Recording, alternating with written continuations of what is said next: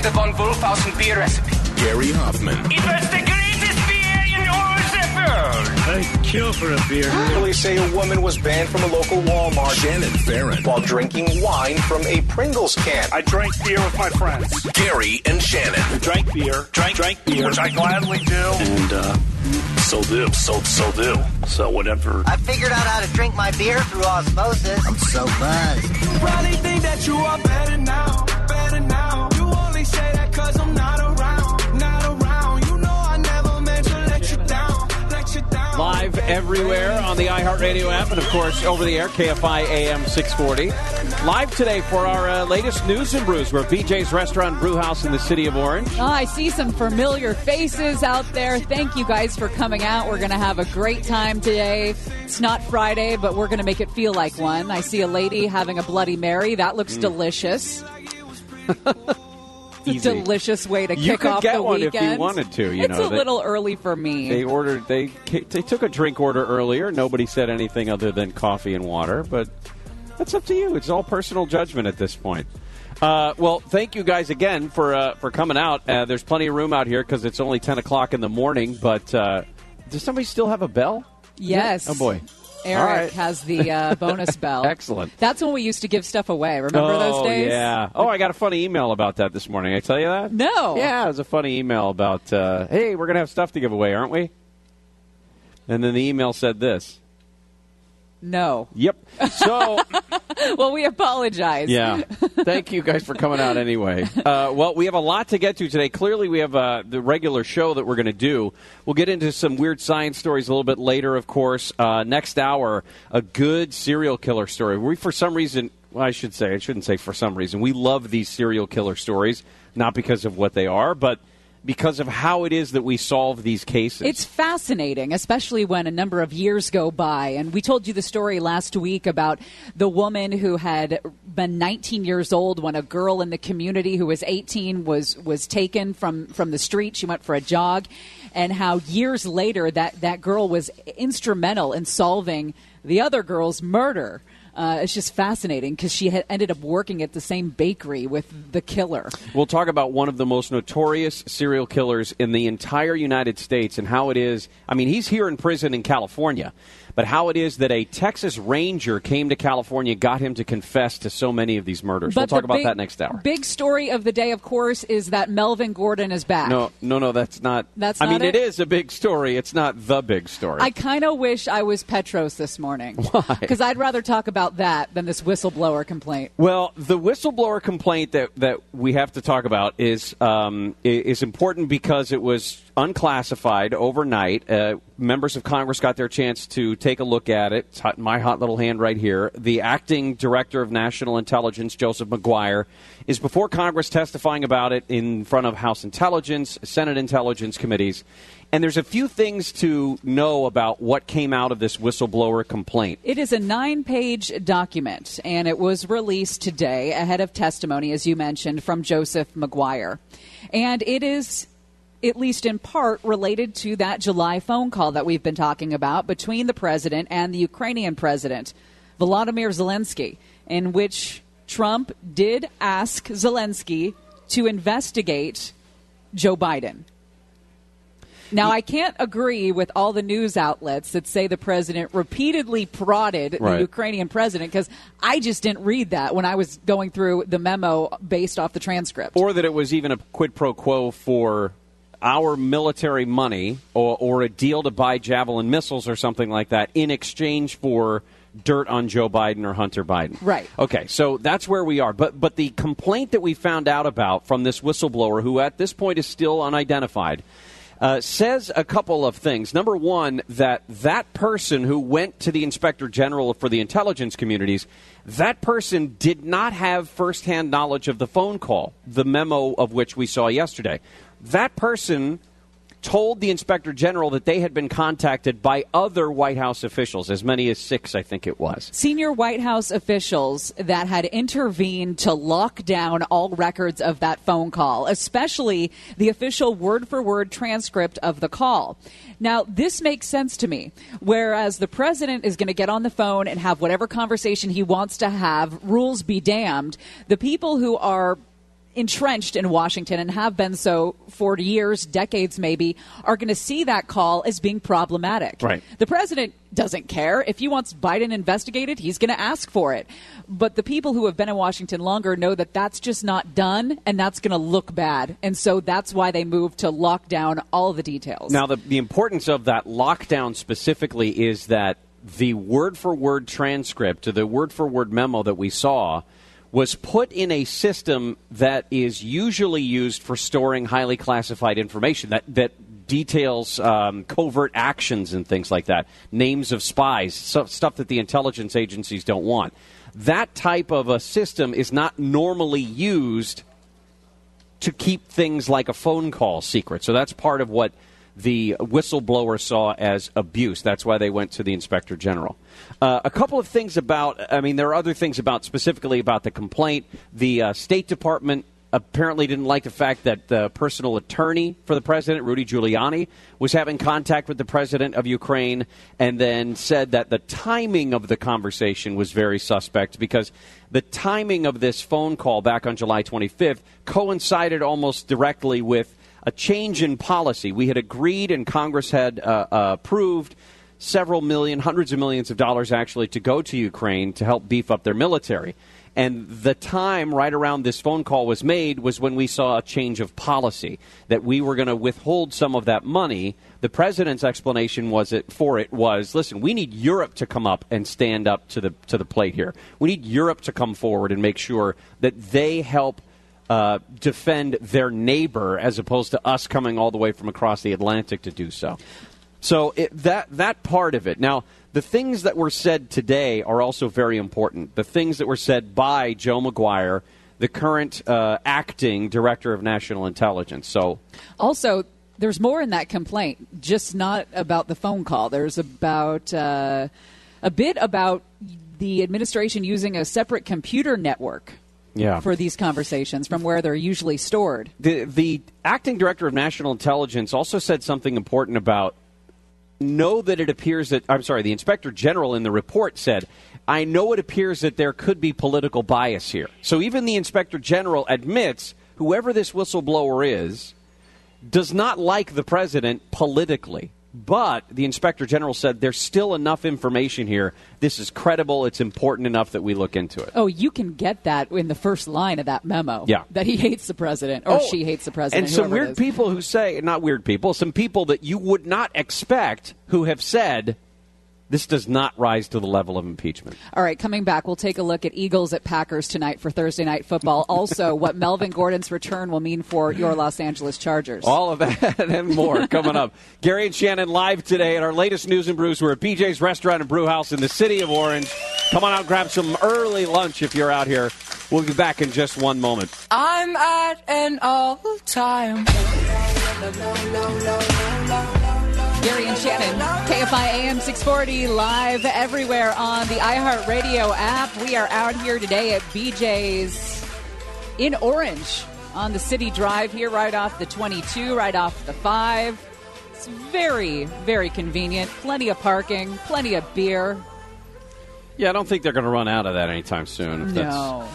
In a few minutes, we'll talk more about Carson King. He is the Iowa kid who held up a sign outside of a football game a couple weekends ago and said he needed more money for his Busch Light. And, several $100,000 later, there's a whole controversy now. For some reason, he gets caught up in some stupid jokes that he told about 7 years ago, and the Des Moines Register publishes information about him that would make you think he's a giant a-hole. Because some little troll reporter, some little hateful little reporter had to go dig around and play gotcha on a great feel-good story. Yeah. Well, it turns out that reporter had some bad tweets of his own in his wake. Also, coming up in the 11 o'clock hour, remember how they sent in Clarice to talk to Hannibal Lecter? Quid pro quo, Clarice. Yes. Well, a similar situation happened with a lawman in Dallas and a serial killer in California. Oh, and the weird reason why this serial killer opened up to this Texas Ranger. Very strange. All right, we're talking about the whistleblower complaint that was declassified. Republicans have said this contains really no surprises compared to what we knew already about the president's conversation on the phone with the president of Ukraine. Discussions about Joe and Hunter Biden, discussions about defense spending, and discussions about favors is the word that they use. Again, it's not the phone call that did him in. It's what is perceived to be the cover-up. It's almost never the action. It's always what happens cover-up. after the action. Now, in this case, Nancy Pelosi has already taken to the microphone this morning, and the House Speaker has, we knew a couple of days ago she said she was going to launch an impeachment inquiry. Now, up until that point, she had not seen the whistleblower complaint, but now that she's seen it, she says this effort to potentially cover up the details of that phone call, that's what it is that they're going to be going after now. So she, I guess, launched the investigation before she knew what was going on and now thinks that she's got a little nugget of information that she can use. I found it interesting. Almost all of the people running for president on the Democratic side have said this has been too long coming. They needed to do the impeachment a long time ago. Tulsi Gabbard, the congresswoman from Hawaii, says this is not impeachable.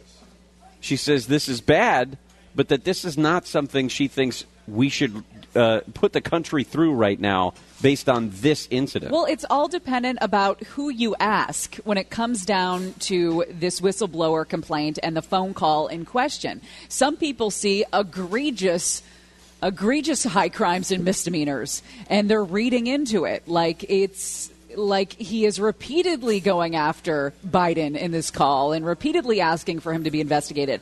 I don't see it that way. I think you're going to read into what you want to read into it. Yeah. And it's all dependent about who you ask. And when you think about if you separate the two things, if you separate whatever the president did on that phone call with what Joe Biden is accused of doing, and more importantly, what Hunter Biden is accused of doing, they're very different things. Hunter Biden got drummed out of the military for cocaine use, right? That's a document. It's not a slam. That's not a slur. That's a documented thing. He got kicked out of the military for cocaine use. Then he gets assigned to this board for an oil company, a natural gas company. He knows nothing about energy. It was strictly for his name. Right. It was strictly for some sway because Vice President Joe Biden was sitting in that vice presidential seat. And he had recently been tasked with Ukraine. Yeah, he was going to be the point man for the Right. Obama administration on Ukraine. Right. So when Joe Biden comes out, plays tough guy, and says, we're not going to give you this $1 billion in loan guarantees until you remove that prosecutor, did he know his son was on the board? Probably. Did he know his son was making money for something he knew nothing about? Probably. Does that mean that Joe Biden is the bad guy in this whole thing? Who the hell knows? Hunter Biden, to me, is by far the worst guy. He knew he was going to take that job knowing nothing about what goes on in the energy sector. It's bad for the president. It's bad for Joe Biden. But is anybody shocked? Is anybody shocked that at the highest levels of American government there's this nepotism and this dirty politicking? I'm not shocked. There's a couple of things to remember here. The Democratic Party has said that this is important. We have to do this now. Polls be damned, because right now the general consensus of polling in America is that they do not want to see the United States House members go through an impeachment process now, because I don't know if most people know it's not going to go anywhere in the Senate, but they know that this is a divisive thing that happens, and they don't want to see it. The other thing is the the National Republican Congressional Committee. This is the fundraising arm that puts together all of the money and then dispenses it out to people who are running for House seats. The National Republican Congressional Committee says fundraising is up 608%. Oh, yeah. As a result of all of the talk about impeachment. 608% bump in their fundraising. The Democrats might just screw themselves again with this. It's possible. Because it is very possible. It is going to fuel that campaign. Well, Joe McGuire, the acting director of national intelligence, is on Capitol Hill, and he's been testifying most of the morning. We'll keep an eye on that. We have our people, of course. We have people. They listen to things like that. So if our people say something about that to us, that's our people. Like Nick. Nick is our people. Nick is our producer back here, and he's watching something on his phone. Are you watching soccer? Okay, on his phone. All right. Come out and join us. We are at BJ's in Orange on the City Drive South, having a great time already. Already a great crowd. Come out, meet some new friends, have some lunch, kick off a little early, have a cocktail. Let's get the weekend started early. When we come back, the good story that turned into a bad story and then a good story again. Because that Iowa kid. Reporters are hateful little people. They have very poor self-esteem. True. Yes. We'll talk about that when we come back. Gary and Shannon will continue live at our News and Brews at BJ's Restaurant and Brewhouse in the city of Orange. We are gonna come together. We're gonna come together. Gary and Shannon live today, our latest News and Brews at BJ's Restaurant and Brewhouse here in the city of Orange. Thanks to BJ's, by the way, for letting us come and crash their early morning party. What a difference a freeway can make. I left the 210. It was bright and sunny. Took the 605 down here. It was raining, and now it's pretty dark and gray outside. You know what? Makes you want to huddle inside a BJ's Brewhouse. I want to crawl into a bowl of soup. Yeah, you do. Pull the covers up. They've got some soup here. The acting director of national intelligence, Joseph McGuire's on Capitol Hill today. He's testifying before the House and Senate Intelligence Committees about the whistleblower complaint. That, by the way, was unclassified overnight, and you can check it out. Read some of that information for yourself instead of relying on boneheads like us to do it for you. A little bit later in the show, we're going to be talking about those public safety power shutoffs. The utilities have said that when the winds blow, et cetera, they're going to turn off electricity so they don't start fires. Well, there's a great word from PG&E, for example, that says, hey, they're going to get worse before they get better. So we'll talk about that next hour. You smell that garlic? Again, I apologize. Smells so good. That's not me, by the way. No, I know. Okay. That would be odd if you were just oozing garlic. We told you the story just the other day about Carson King. Carson King became a sensation last weekend. One of those stories that just took off like wildfire. This is a kid who went to college game day, and this is a big deal if you're a college football fan, to go to college game day and maybe get on the cameras behind the sports anchors there at the desk ahead of college football. Well, he goes, and what do you know? He gets to be behind the desk, and he's going to be on television.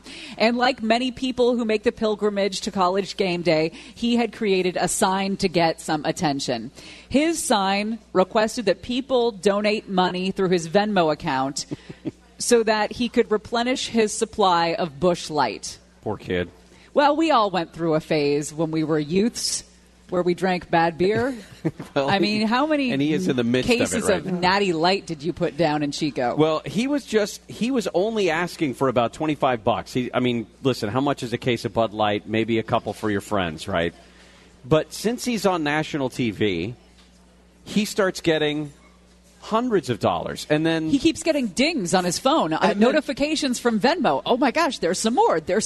Whoa, this is from Denver. This is from Delaware. This is from Colorado. Apparently, Clemson fans were the ones that put out the most. At one point, he had to call his parents and say, "Listen, I did something kind of dumb, What do and I I asked do? for money for beer, but I have a lot of money now. What do I do?" And his parents, who sound like great people, by the way, said, well, first of all, go buy a case of beer.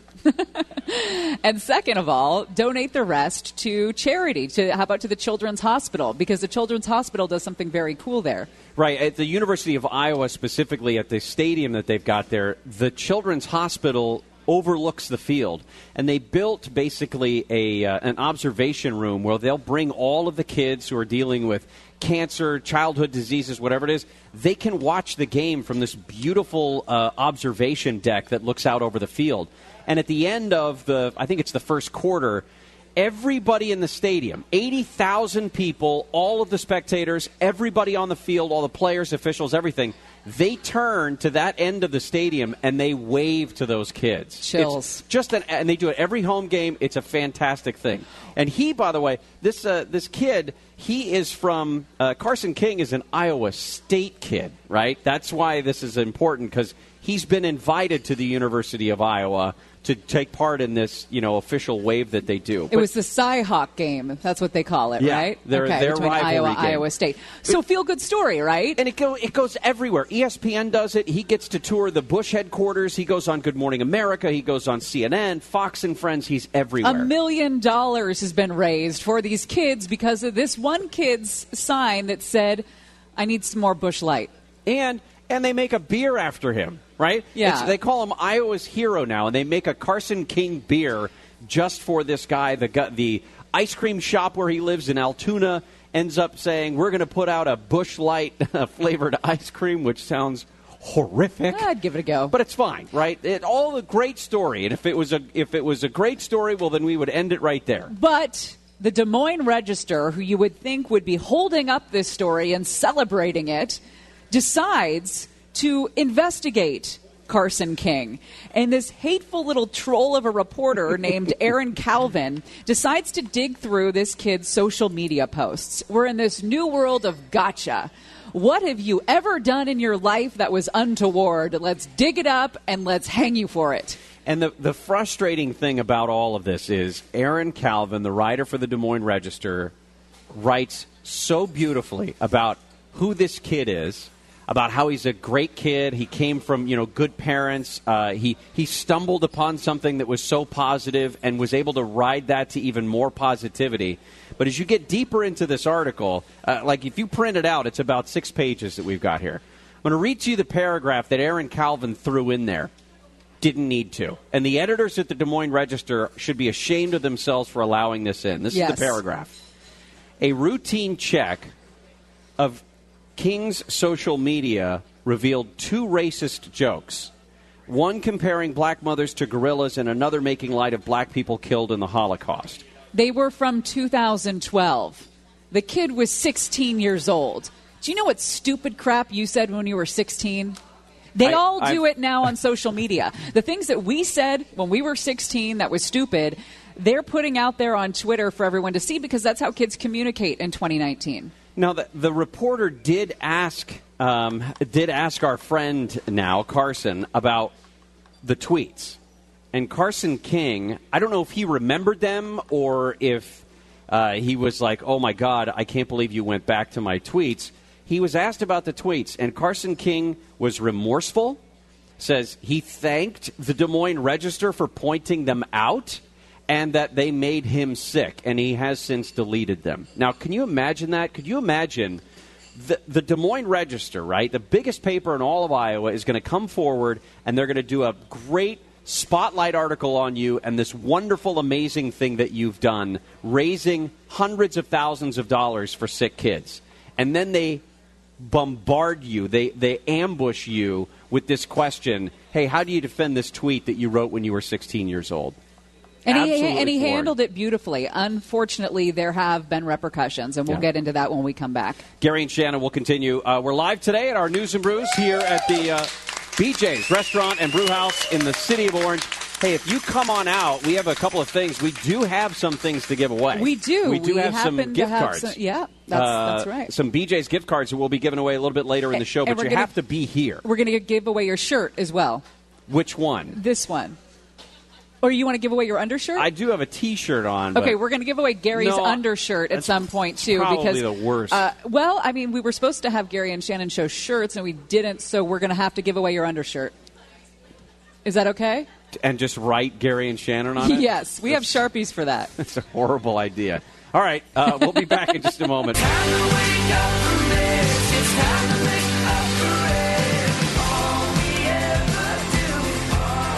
Gary and Shannon, KFI AM 640, live everywhere on the iHeartRadio app. We are live today at BJ's in Orange. Not going to lie, those Bloody Marys look incredible. You've said that 3 times now off the air and twice on the air. Well, I just wanted to make it known that they look pretty good. All right, looks good. We have, of course, followed the story of the acting director of national intelligence who's on Capitol Hill today testifying before the intelligence committees. We'll talk more about that a little bit later in the show. There was a very sad story. I don't know if you've seen this out of Moreno Valley. There was a 13-year-old boy sucker punched at school. Yeah, sucker punched at school, and apparently the punch knocked him into a pillar, and he hit his head on the pillar before he went down. He has been declared clinically dead. The family is now talking about donating his organs. The 2 classmates of his went to jail immediately and will stay in jail for some amount of time. My wife said this to me today. She said, I can't imagine that phone call. And I said, which one? The one where you find out that your son was killed or your son killed? Either one of those is a just terrible, life-altering call. We are talking about Carson King, the kid who became a TV sensation when he showed up to college game day, holding up that sign asking for beer money, and the donations started rolling in. He asked his parents what to do. They said buy a case of beer and donate the rest, which he was going to donate and did to a children's hospital. When that news broke, people donated more and more and more. It got up to $1 million. So the Des Moines Register sits down for a deep dive on Carson King to talk about his story and all the money he was able to raise for those sick kids. And they decided to throw in the fact that he had some bad tweets from the time when he was 16 years old. Now, the managing editor of the Des Moines Register was asked about this. Why did you decide to publish those old tweets? Her name's Carol Hunter. And she said, and this is going to make you mad, she said, some of the toughest decisions in journalism are about what to publish or not. She said that shouldn't people know what were in his public posts? She said the jokes were highly inappropriate. They were public posts. Shouldn't that be acknowledged to all the people who had donated money to King's cause or were planning to do so? His cause was the sick children. Yeah. It's not like they were donating for beer money at that point. $1 million was going to the children's hospital. People were donating because they knew that. It doesn't matter what was in his social media past. Part of what angers me about that is that Carol Hunter says, shouldn't that be acknowledged to all the people who had donated money to King's cause or were planning to do so? Yeah. It wasn't his cause. I mean, his cause was the sick children. Right, but it's your responsibility. If you're going to give $100 to a kid who's asking for beer money in Altoona, Iowa, that's your responsibility to check on his background if you think that that's a bad thing. And for her to suggest that, we put it in at the end, we didn't really put it anywhere close to the top, you've got to know that's a nuclear bomb when you put it in something in the paper these days. That this kid had some sort of off-color racist tweets or he was homophobic or transphobic when he was 16 years old. That's nuclear. Saturday Night Live can't even hire a comedian who's made off-color jokes in the past. I mean, that's the kind of world we're living in. So they knew what they were doing, and they decided to do it anyway. And I just think that is really irresponsible because now Anheuser-Busch has severed ties with him. They do say Anheuser-Busch will continue to give the money that they've pledged, which is matching the donations that Carson King was able to come up with. So all told, there's still going to be more than $1 million that goes to Stead's Children's Hospital in Iowa. But they still had to ruin a perfectly good feel-good story. Well, the reporter, Aaron Calvin, who went out and published those tweets, turns out we weren't the only two people angry about it because a slew of people dug into his own social media past. And what did they find? Well, tweets in line with what Carson King had written when he was 16. At least as offensive as what Carson King wrote. That's what the reporter wrote as well in the past. Between 2010 and 2013, this reporter published tweets that used a racist slur for black people, made light of abusing women, used the word gay as a pejorative, and mocked the legalization of same-sex marriage by saying he was totally going to marry a horse. So the Des Moines Register has to call the Des Moines Police Department because they are receiving threats now. Not just the paper in general, but that reporter specifically receiving threats for outing Carson King's original tweets. Now, let me circle back because we started the story by telling you what a great guy Carson King is, that he just happened to stumble into this very, very high-profile spotlight. He wasn't intending to do anything like this, was never intending to donate $1 million to a children's hospital. The world collapses around him, right? He's accused of the most horrific things because of tweets that he made 7 years ago. He still, as good a guy as this is, he still comes out and says, the Des Moines Register has been nothing but kind in all of their coverage. This is a tweet that he wrote. And I appreciate the reporter pointing out the post to me. I want everyone to understand that this was my decision to publicly address the post and apologize. And that he believes that everything is going to work out.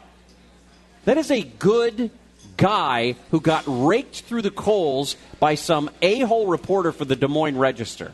And he now has to live with that because you're going to say, yes, this college kid accidentally raised $1 million for a children's hospital.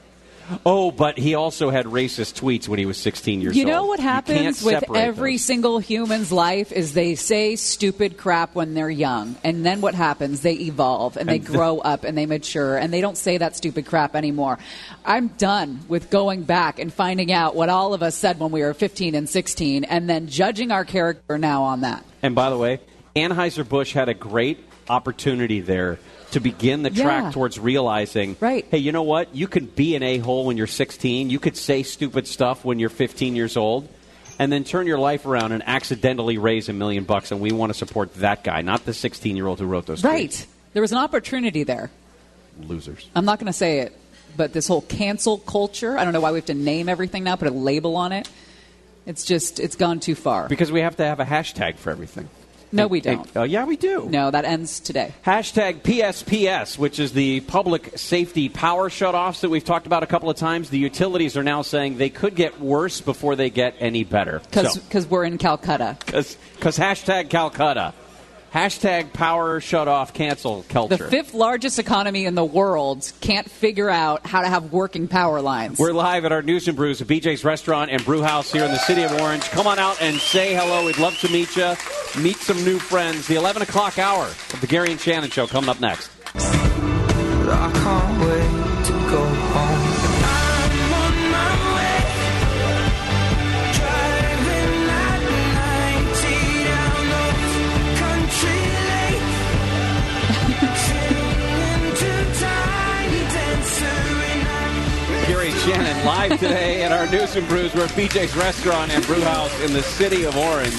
I'm not going to lie. It kind of feels like PG&E has canceled tower in here. It's very dark. It's nice. It's like a cozy lighting atmosphere going on. We have something like this in our office where there's, the giant fluorescence that everybody has in every office across the United States. And we got sick. We got sick of it. Yeah. And I don't know if it was physically we got sick or we just got annoyed at it. And then you bought... Never challenge Shannon to buy something online. I'm an impulsive purchaser. It will be shipped within 24 hours, no matter what it is. That's what Amazon does. I mean, you told me to go to IKEA, actually, to get the lamps. Well, because it's down the street. Right. But, I mean, it probably would have been the same amount of time to go get them and bring them back as it was for you to order them on Amazon to deliver them. Yeah, they were there in a couple hours. But we have limited lighting like this in our office, which makes it a little bit more comfortable, especially when, you come in first thing in the morning. You don't want people to look at you right away. We also keep our studio about this level of light, too. John and Ken are like the brightest lights. The shades have to be up. They have to have full-blown lights. It's completely opposite from us. We do it because we don't know... We're okay with not knowing what handle has left in the office. I mean, we do our best to kind of wipe everything down, but that's really the genesis of having no lighting on in the studio. We just didn't want to see what he left behind. Whoa! I just spilled again. Look at that. Yeah, see, there he is talking about it. All right, we're live today at the BJ's Restaurant and Brewhouse in the city of Orange. Come on out and grab some lunch or a beer or lunch and a beer. It doesn't matter to me. The Bloody Marys that Shannon keeps drooling over are pretty amazing. I got one. Oh my gosh. You weren't kidding. Is that a bean? Yeah, it's a green bean. Okay. You've got an olive, peppercini. Kinds of stuff in there. Some celery. We, a little bit later in the show, are going to get back into the story of the whistleblower goings-on in Washington, D.C. The classified report has been unclassified, and we'll go through some of that and talk about what is in there that we didn't know about before. Also, UCLA is starting a new school. It's a whole study of kindness. A school of kindness, you guys. And they're spending $20 million on it. Well, you could have hired us for what? $15? And we would do a class on how to be kind? I would say $15 million. We would do it for $1 million. We would. So that's 5% of the cost, and we could have done the same. So the same UCLA, story. if you're listening, that is our offer. That's our. We have proof also. Thank you. We have proof also that Southern California Edison listens to this show. Because they have canceled their alert about possibly shutting off power for more than 152,000 people across 6 counties, because yesterday we were lamenting about the fact that it was glossed over when we talked about the 24,000 people who lost their power in Northern California because of a wind event, that we shouldn't have to do this. We should have utilities that have their transmission lines in working order so that there's not a fear that there's going to be another Santa Rosa or another Paradise Fire. I want to know, again, I haven't talked to anybody who works for a utility that would know the answer to this question. What has changed in the last 50 years? The technology is not different. The technology of the wires themselves is not a whole lot different. Is it just the upkeep and the lack thereof? Maybe that 50 years ago it was brand new. Now it's 50 years old. The only thing that's different is the age of the equipment that we're looking at, and it's failing at a higher rate than it would have before. Because the wind isn't new. No. That was my line from yesterday. I know, it's great. Wind is not new. There were 152,000 people around 6 counties serviced by SoCal Edison who were being warned, hey, just so you know, your power might go out. The winds really didn't materialize over the last couple of days, so thankfully they've said that this public service power shutoff is off the table, except there's one small place, they're saying in Inyo County, maybe 500 people is what they're looking at. And again, that's just under consideration. They're still keeping their eyes on it. Higher on the priority list was Pacific Gas and Electric, PG&E, up in Northern California for the most part. They shut off power to tens of thousands of people over the course of the last couple of days. And there are still people, by the way, without power. Their power was shut off Tuesday morning. Now they're going full 48 hours worth of time without electricity in their homes. The current long-term forecast indicates the kind of weather patterns that caused these shutoffs, and they say that this will continue for at least the next month and possibly longer, depending on when enough rain arrives to bring our fire season to an end, if it ever does end. UCLA climate Scientologist, that's a good one. I haven't even had any of this Bloody Mary yet.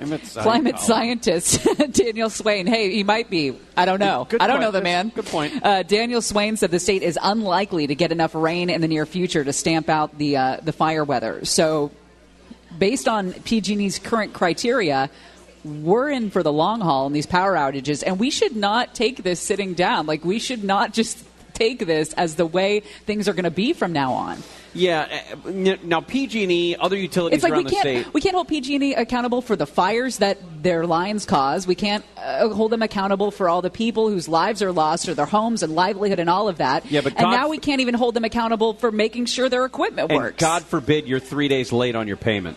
Oh, yeah. Please. For your electricity bill.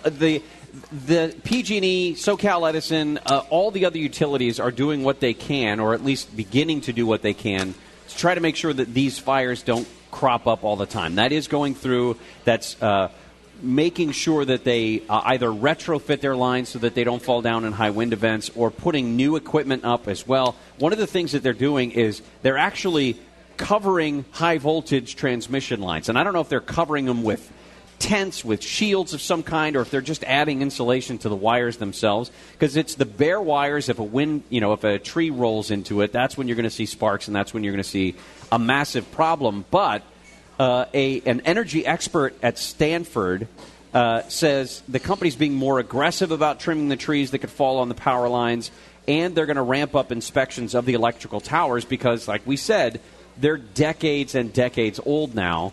And we're the 5th largest economy in the entire world, and we can't figure it out. Well, investigators locally had a serial killer locked up, but he wasn't speaking until a Texas Ranger got in front of him and was able to manipulate him enough to get this serial killer to sing and talk about all the other murders he was guilty of. Yeah, we'll tell you about James Holland and how he was able to get Samuel Little to talk when we come back.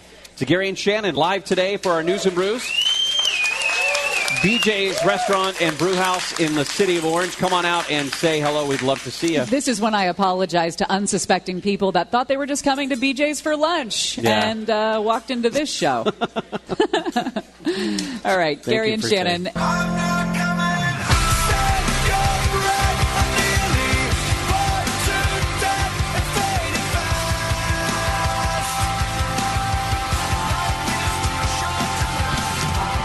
Jill's birthday, everybody. Hey, round of applause for Jill. congratulations. Happy birthday. Gary and Shannon, we're live today at our News and Brews BJ's Restaurant and Brewhouse in the city of Orange, KFI AM 640, and of course live everywhere on the iHeartRadio app, and anytime as well. You can listen to our podcasts later. We should do more birthday shout-outs on this show because that's really how you started in radio, is you used to get a birthday shout-out from the local radio guy. Why do you remember things like that? I remember everything. I remember your 8th birthday when Dennis brought you that cake. Yeah, but that's a different. You during the Great Floods. You remember that for a different reason. You think Dennis and I had something special going on when I was 8. Hey, look, Matt Money Smith's on the television. What's he talking about? Nice tie. Look at that cleaning up for a radio guy. He's got a furrowed brow 98% of the time, doesn't he? Wow. Anyway, speaking of football news. Melvin Gordon back in charge of practice today. That's right. He will not be active for the game against Miami this Sunday, but that does mean good things. It means that maybe the Chargers will have a better chance of closing out some of those close games that they've dropped the ball on. I shouldn't say that. That's a little bit too cutesy, isn't it? Speaking of sports, Dodgers and Padres this afternoon. Dodgers have 4 games left as they try to get home field advantage throughout the playoffs and into the World Series, assuming they get that far. I think Houston has 104 wins. The Dodgers have 102 wins. And then, of course, after the game today in San Diego, the Dodgers end the season with 3 games in San Francisco. Eagles-Packers tonight on Thursday Night Football on Fox and the NFL Network. Well, let us tell you about Texas Ranger James Holland and how he came to be so instrumental in finding out what a serial killer in California was guilty of during his reign of terror. James Holland built like a Texas brick outhouse. Although he was born in Chicago, I think. Square jaw, blue eyes of steel. Okay. Tall, lean. Easy. The body of a college football player. All right. You made your point. Jeez. He grew up in suburban Chicago. A lot of brats. In 1995, he became a state trooper with the Texas Department of Public Safety. 12 years later, he joined the Texas Rangers. Of course, an agency of about 130 detectives who handle the state's most serious offenses. One of the things that James Holland did when he became a Texas Ranger was on the second homicide that he worked, just the second murder case, he persuaded a serial killer to take him to the hidden corpse. And Can you imagine that adrenaline rush as an officer? And you convinced that guy to take you to the body that otherwise never would have been found. And he was addicted. He knew that was his calling, that he was going to be a homicide detective. And a serial killer whisperer as well. He learned how to best approach sociopaths, psychopaths. And he was teaching interrogation techniques in December 2017. It was at a police conference in Tampa. And he was approached by a detective from Florida. This detective wanted tips on how to interrogate Sam Little.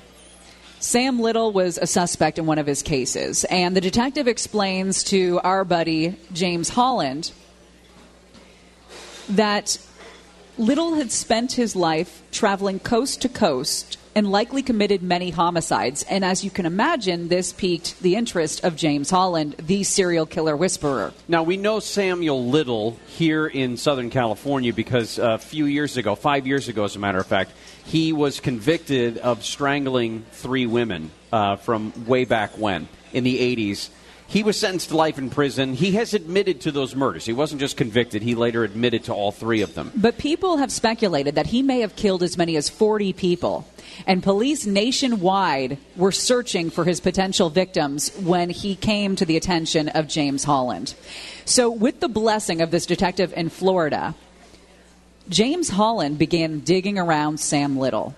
He went for help from the analysts at the FBI's Violent Criminal Apprehension Program. And the analyst said that Little had a lengthy criminal record, had spent some significant time in Texas, and they went ahead and found 12 potential victims there.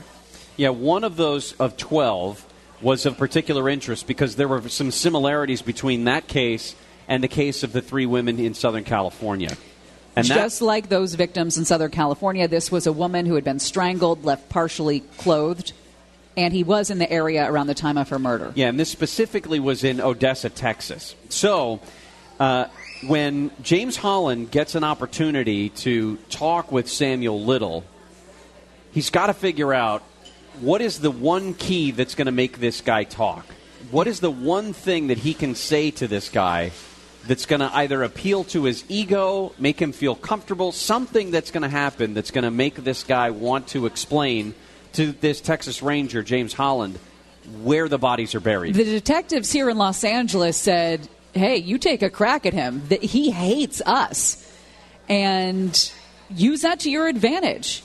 And the thing that the detectives told James Holland was really, really important. The thing that Sam Little hated being called, and how James Holland used that to uncover all of the secrets that Sam Little was holding on to. It's very weird. We'll continue with this story about Texas Ranger James Holland and how he cracked the serial killer Samuel Little when we come back. We are live at BJ's in Orange, here for our latest news and brews. We've got a great crowd here. We've got babies who are Eagles fans.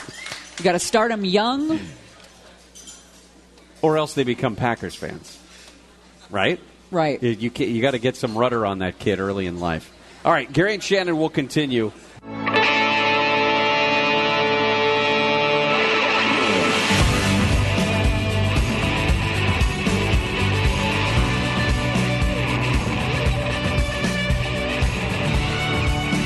Gary and Shannon live today at the BJ's Restaurant and Brewhouse in the city of Orange for our latest news and brews. I'm sure there's a table where somebody's got some open seats for you. Yeah, come on. You can share move tables. Somebody. You have an umbrella in your hand. Smack somebody on the head with that umbrella. Exactly. We a little bit next, next hour we're going to get into our stories, what's trending right now on social media. We'll do that in our What's Happening. Also, UCLA has a whole new department on kindness.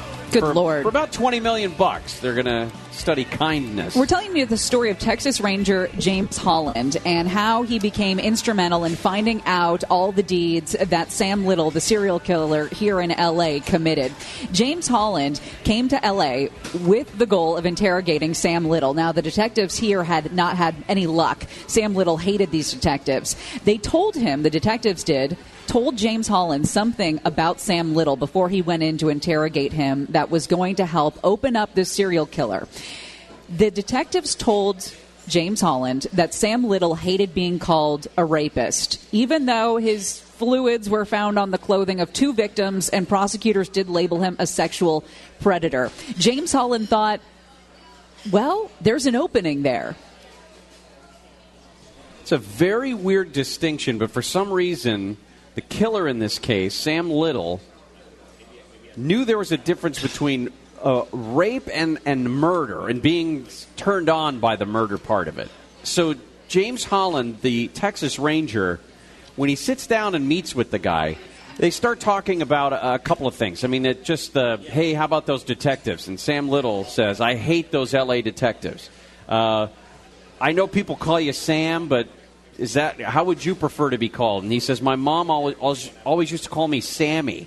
And James Holland, the Texas Ranger, goes, well, my mom used to call me Jimmy.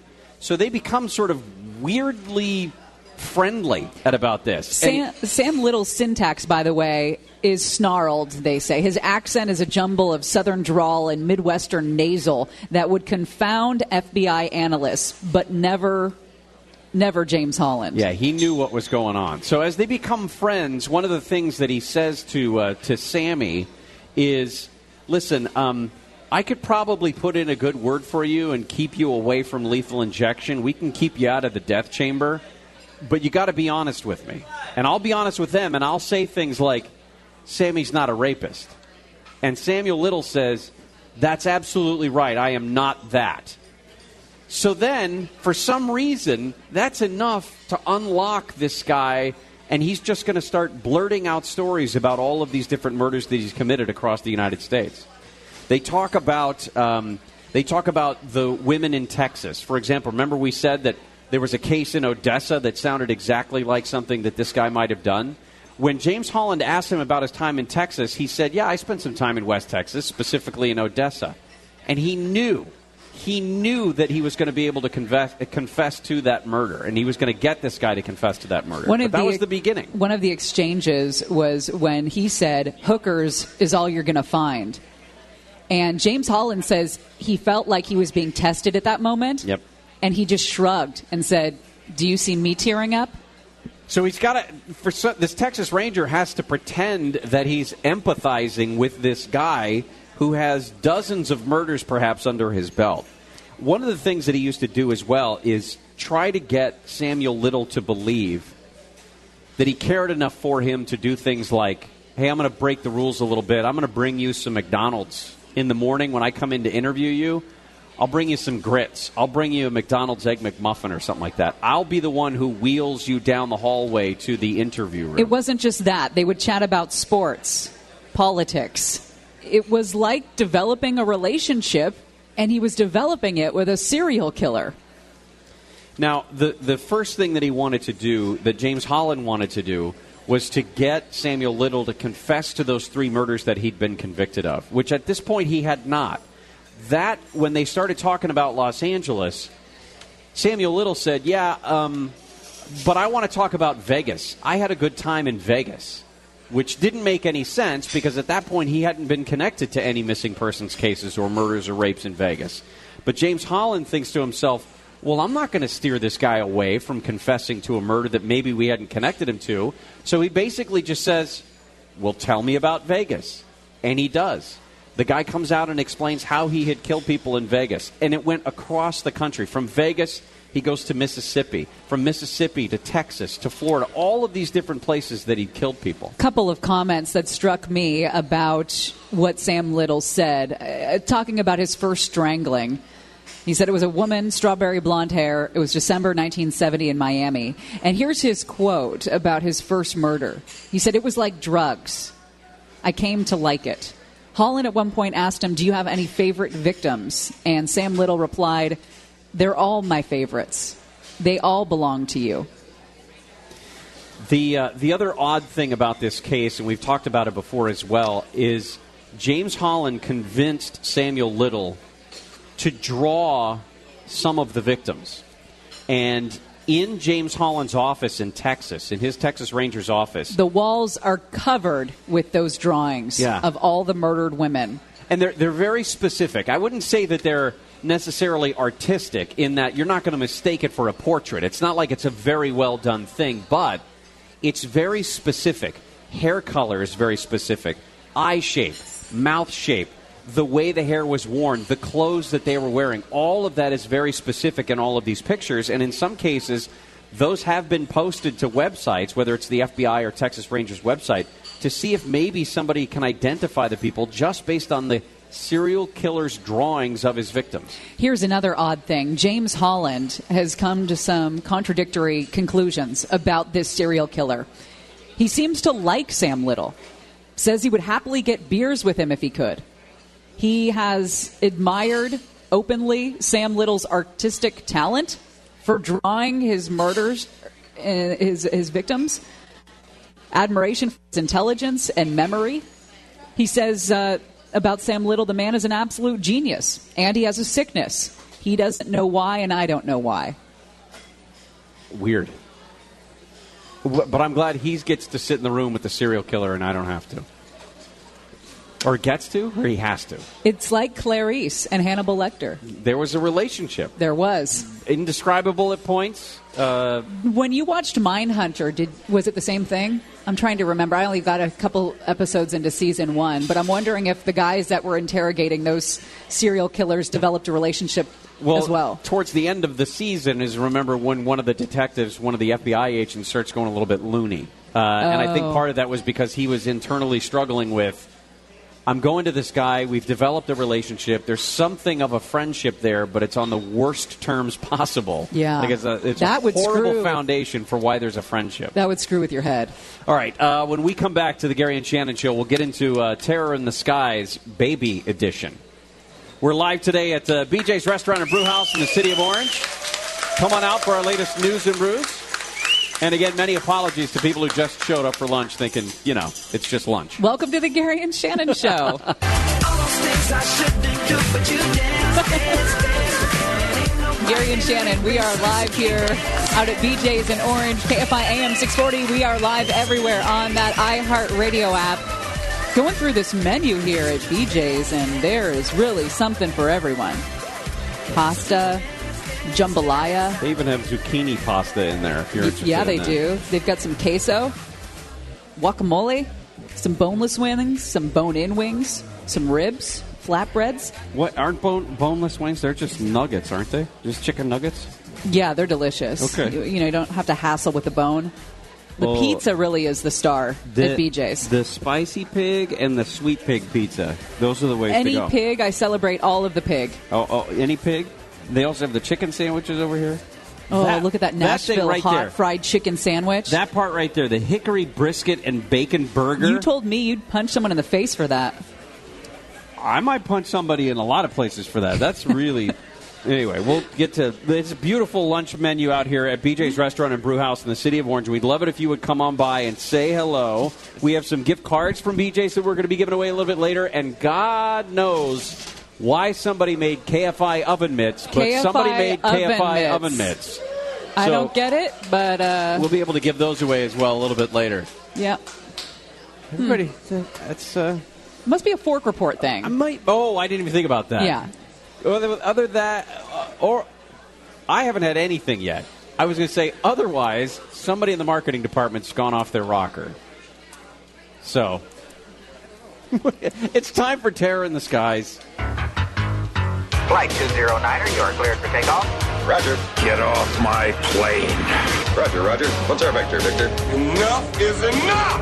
I have had it with these monkey-fighting snakes on this Monday to Friday plane! It's Gary and Shannon's Terror in the Skies on KFI. Well, we all have our pet peeves when we board an airline, don't we?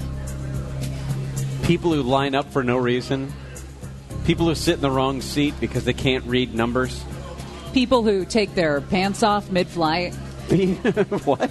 People who take their socks off. I got to say something. I've got to out some people that work with the Chargers. Uh-oh. I've seen more. I'm not talking about the players. I'm talking about the people who make up the staff. I've seen at least 2 or 3 guys take off their socks right before we take off on those flights. Is it because it's a charter? Like they don't feel like they're amongst the I think the normal people? rules are out the window. It's like Lord of the Flies up there. Socks come off. It's insanity. But don't do that. Yeah. Keep your socks on. Nobody's trying to smell that, right? Well, it's beyond that. It's what's on the bottom of that airplane. What's on the carpet? There's hundreds, if not thousands, of people who've been on that airplane before you. Yeah. What have they been bringing You're in there? asking for a foot fungus at that point. Oh, yeah. Well, Japan Airlines is introducing a new map that you can click on when you book a flight on Japan Airlines.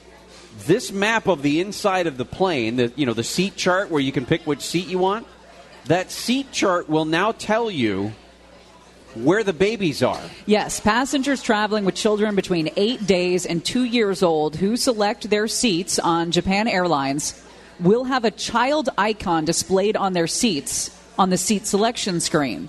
So other passengers, when they log on to buy their seat, will know where the kids are at. This is brilliant. There's nothing wrong with that. I'm surprised this is one airline so far that's been doing this. I haven't heard about it anywhere else. Yeah. If you travel with a kid, it is a horrifically stressful situation, even if your kid travels well. I always feel bad for parents. I don't feel annoyed at them when their babies are screaming because they're obviously mortified and Yes. they want it to stop just as much as everybody else wants it to stop, and they feel guilty about it, like they can control it in some way. It's a rough. If you're a first-time parent as well, and these kids are young for the first time, it's incredibly stressful, and you don't want to get on the plane until the very last moment. I told the story before where I did that. We showed up to the airport in Seattle. And you didn't check fly in. to L.A. We didn't check in. I mean, I checked in, I thought, at the guy with the sky cap at the curb because he told me just go to the gate. I didn't know I also had to tell them at the gate I was there. Anyway, but we waited until the last minute because I didn't want to subject 200 people on the airplane to my son, and I didn't want to subject my son to being cramped in an airplane for 2 hours. So I tried to reduce that window as much as I could and end up almost missing the flight, almost missing the cruise that we were headed to anyway. That was 18 years ago, and I bet your wife's still pissed. She remembers that day very clearly. Much more clearly than I do, that's for sure. Oh, and then when we finally got on the plane, they had to actually go onto the plane and ask, does anybody want to volunteer to give up your seat because this young father is an idiot and didn't get on the plane at time. And this was before the September 11th attack, so security was very different. But there were the nicest people who got up. One college student got up and gave up his seat, and then this other couple that had come on later knew that they kind of took advantage of my stupidity, and they're like, hey, we can wait till the next flight. It was only 30 minutes away anyway. So they gave, bless their hearts, they gave us their seats. So we had two together and one singleton. And my wife stormed all the way down that airplane, and she sat in that seat by herself, and I got to sit next to my 18-month-old son for the flight. Hey, I also wanted to tell you about this flight 1554 from Washington, D.C. to San Francisco last night. They had to divert to Denver because a woman got stuck in the bathroom. Like the bathroom door wouldn't open, and she's stuck in there. Top 5 worst places to be stuck, am I right? Yeah. And that might be the top. That might be 1, 2, and 3, depending on which what you're doing in there. One of the men is heard saying in a video that was posted, "We're working on opening the door right now, ma'am. We'll get you out soon, okay?" All right, we're live today at our latest News and Brews, BJ's Restaurant and Brewhouse in the city of Orange. Plenty of space for you to come on by and grab some lunch, grab a beer, whatever it is that you choose. We'll be going through the menu here in a second, and we'll try to figure out what it is that we're going to share, right? Yes, you usually make the culinary decision for us. And then you get mad at me. No. All right. When we come back, we'll get into trending. We'll talk about UCLA kindness, and we'll jump back into the whistleblower report that was unclassified today in Washington, D.C. Gary and Shannon will continue right after this. Black holes, solid ground. Black holes, solid ground. 1,000 voices set them free because this silence is killing me.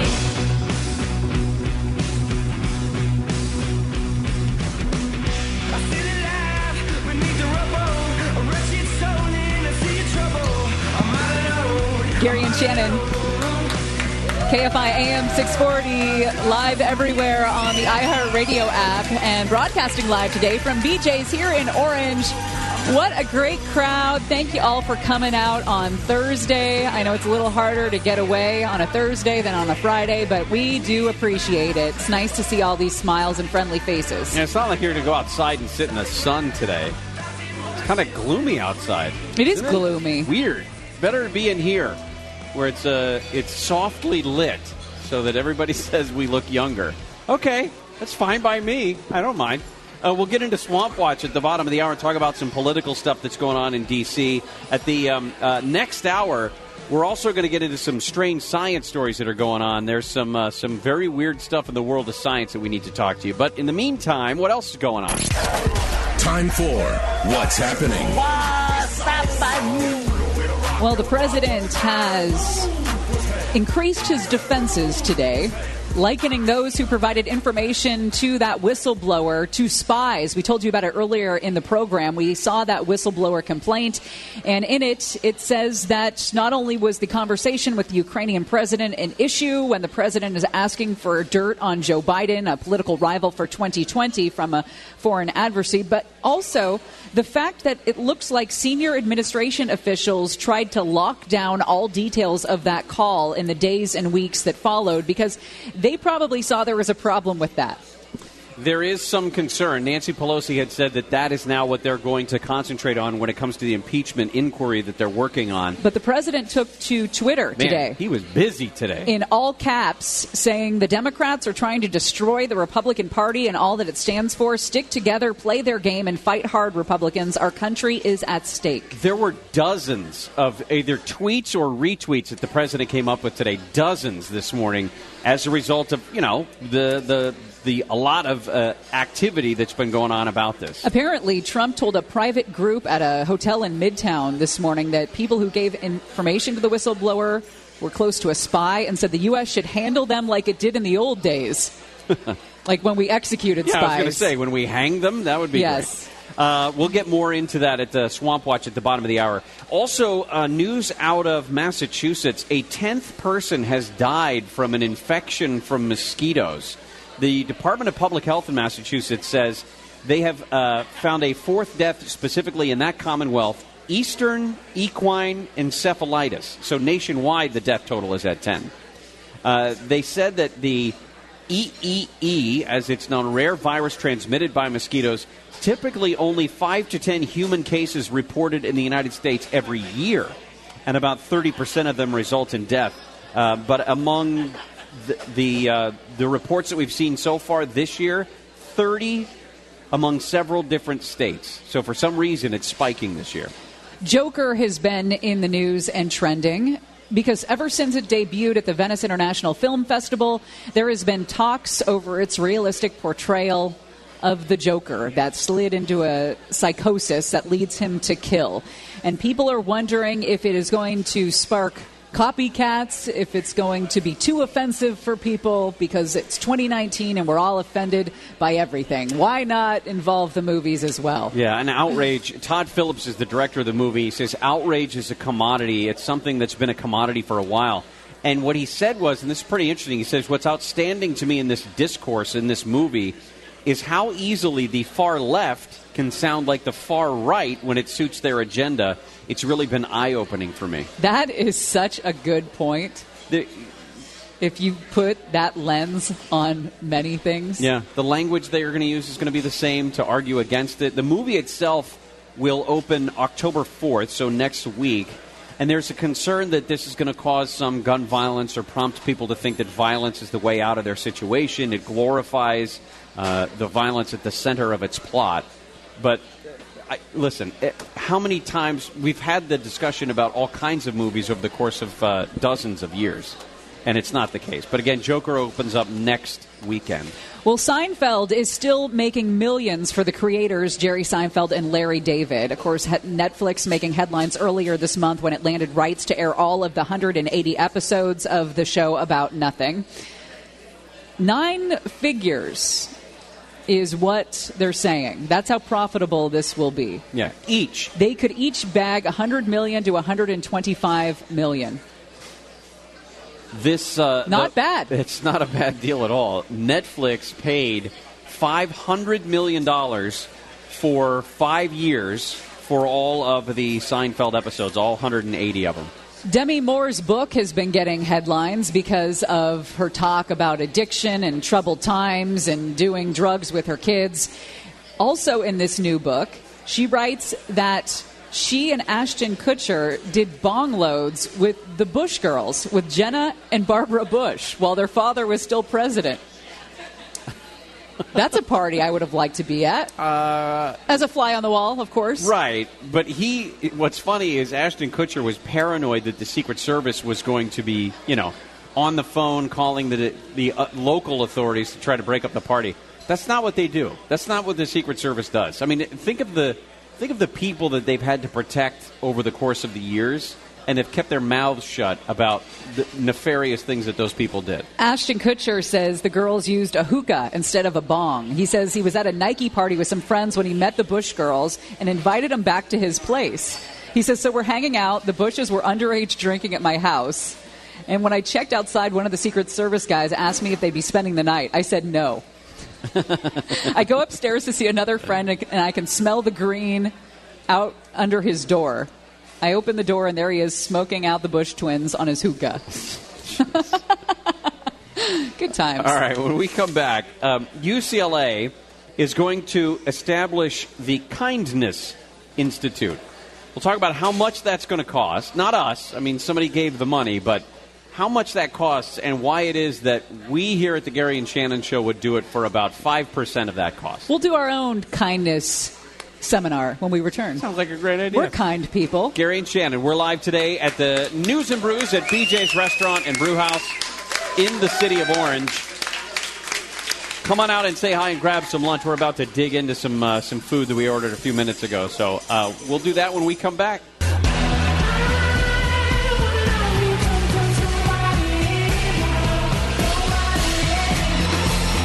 Jerry and Shannon, we are live today at BJ's Restaurant and Brewhouse in the city of Orange for our latest News and Brews. I think towards the end of the show, we have an announcement about our next News and Brews coming up not too distant future that we'll tell you about. I'd like to apologize for any of you who just wanted to have a nice lunch at BJ's and walked into this. Walked into all of this. At the bottom of the hour, more about Joseph Maguire, the acting director of national intelligence, testifying before Congress today. The president's 40-plus tweets this morning as a result of everything that's been going on. And then also, sports-wise, Dodgers-Padres actually starts in a few minutes, and then they do 3 games in San Francisco. They'll make it to the playoffs. The question is, are they going to have home field advantage into the World Series? They'd have to get the best record in baseball, but right now Houston has the best record in baseball. People talk about academia, and how people involved in the universities are kind of cut off from everyday people. Yeah. This is proof of that. It is very much proof of that. Jennifer and Matthew Harris. Matthew, I know at least, is a 1984 UCLA graduate. They have made a donation to UCLA to open what they say will be the UCLA Badari Kindness Institute. $20 million to study kindness. If we took all these baloney BS studies and actually put all that money towards curing cancer, that would make me happy. That would make people kind. That would make more kindness happen. More kindness. They're opening this institute to examine how kindness spreads from person to person and group to group. Well, you don't have to examine it. It's right there. Kindness does spread from person to person and then group to group. But this is what makes me think about... What is there to examine? The Institute, let's see, the interdisciplinary approach to understanding kindness through evolutionary, biological, psychological, economic, cultural, and sociological perspectives. When I read through this, it made me think of the story that we talked about earlier. This kid, Carson King from Iowa, comes up on accident, basically, raises $1 million for a children's hospital, right? And he's living out this kindness. Even if it was by chance, he's living out this kindness. Well, then somebody comes along and points at him and says, you're a bad person because you said something stupid 5 years ago or 7 years ago or 12 years ago, whatever it is. And all of that kindness, poof, disappears. It's like he had this balloon full of kindness and somebody with a tiny little pinprick comes through, pops the entire thing. Well, he remained kind. He's still kind. The money is still going to go to the hospital. But just imagine the stain that is now on that kid because of one person's activity. Listen to one of the other goals for this Kindness Institute. UCLA psychologists will research how kindness can improve people's moods. Do we need to study that? Do we need to spend man-hours researching how kindness can improve your mood? What are we doing here, folks? These are psychologists that could be doing real work, I'm assuming. And I get this couple, and that's a very charitable gift, and that's very nice. They want more kindness in the world and all of that. But I don't think that's $20 million well spent. It seems to me they could have done about $1 million. Like, I would have charged them $1 million. They could start the Kindness Institute here. And we would, maybe one segment a day of our show, do or say something kind to someone, right? That sounds nice. We would carve out a 15-minute section of our show where we just were not a D to somebody. We'd be like those helpful Honda people? Right. But instead of, the lameness of, I'll pick up your tab, we'd give somebody a car. I mean, if I was a car company, I would give them a car instead I'll get you a burger. Yeah, instead of your $50 lunch, I'm gonna get you an actual car. But just the basics of it, like not why people are kind or how kindness spreads or any of that stuff. Just don't be a D to the people in your life. You know what? I like that rule of yours, and I try to remember it often. It's hard sometimes. If I'm frustrated or I'm pissed off or I'm in traffic and someone cuts me off and I want to give the finger salute. The fingle. The fingle. I think about your motto of just don't be a D. Yeah, because you don't know what that guy's he's had people be D to him all day. Maybe you're the one person who, instead of flipping him off, just waves. Just waves. Hello, sir. Or doesn't do anything. Hello, kind sir who just cut me off. Almost caused a collision. Okay, you have to be kind Your on the horse's inside. ass. Inside and outside. Right. When the windows are rolled up and when they're rolled down. Right. That's when you have to be kind. So, that's... Sorry, I'm not looking past you, but I am looking at the food that's on the table over there. Well, we've got some tri-tip sliders. Oy. We've got some regular sliders. These sliders, by the way, are the size of hamburger, like real size. Yeah, they're legit. Hamburgers. They're legit sliders. All right. Gary and Shannon, we're live today for our latest News and Brews. The BJ's Restaurant and Brewhouse in the city of Orange. Just don't be a D. And when you come on out here, make sure that you pick up one of the tickets either from the table or from some of our promotion staff that's walking around. We do have gifts that we're giving out a little bit later, but you got to be here to win them at the BJ's Restaurant and Brewhouse in the city of Orange. I'm going to get one of these sliders. We'll be back with Swamp Watch.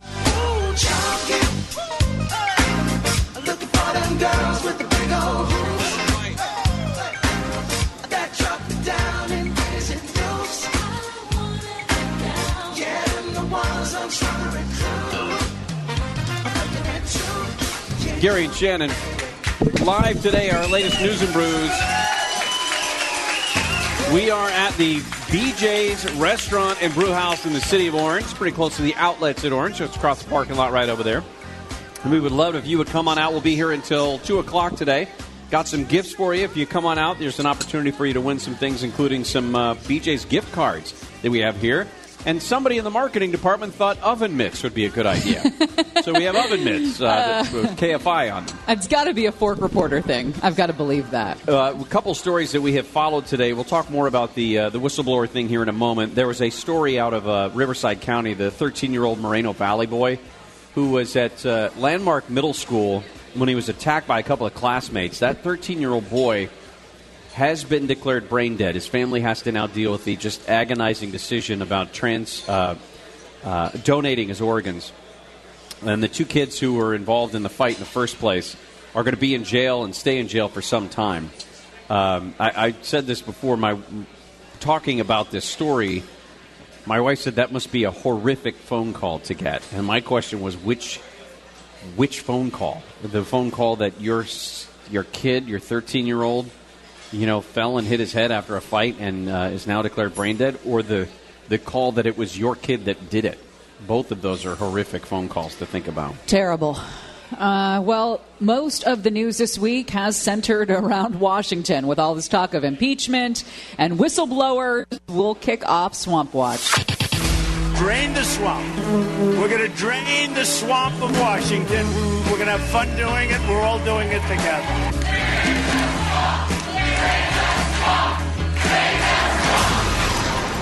Swamp Watch. Well, after news broke that a phone call between the president and the Ukrainian president, Volodymyr Zelensky, was at the center of this whistleblower complaint, apparently the president was undaunted, just as we would have suspected.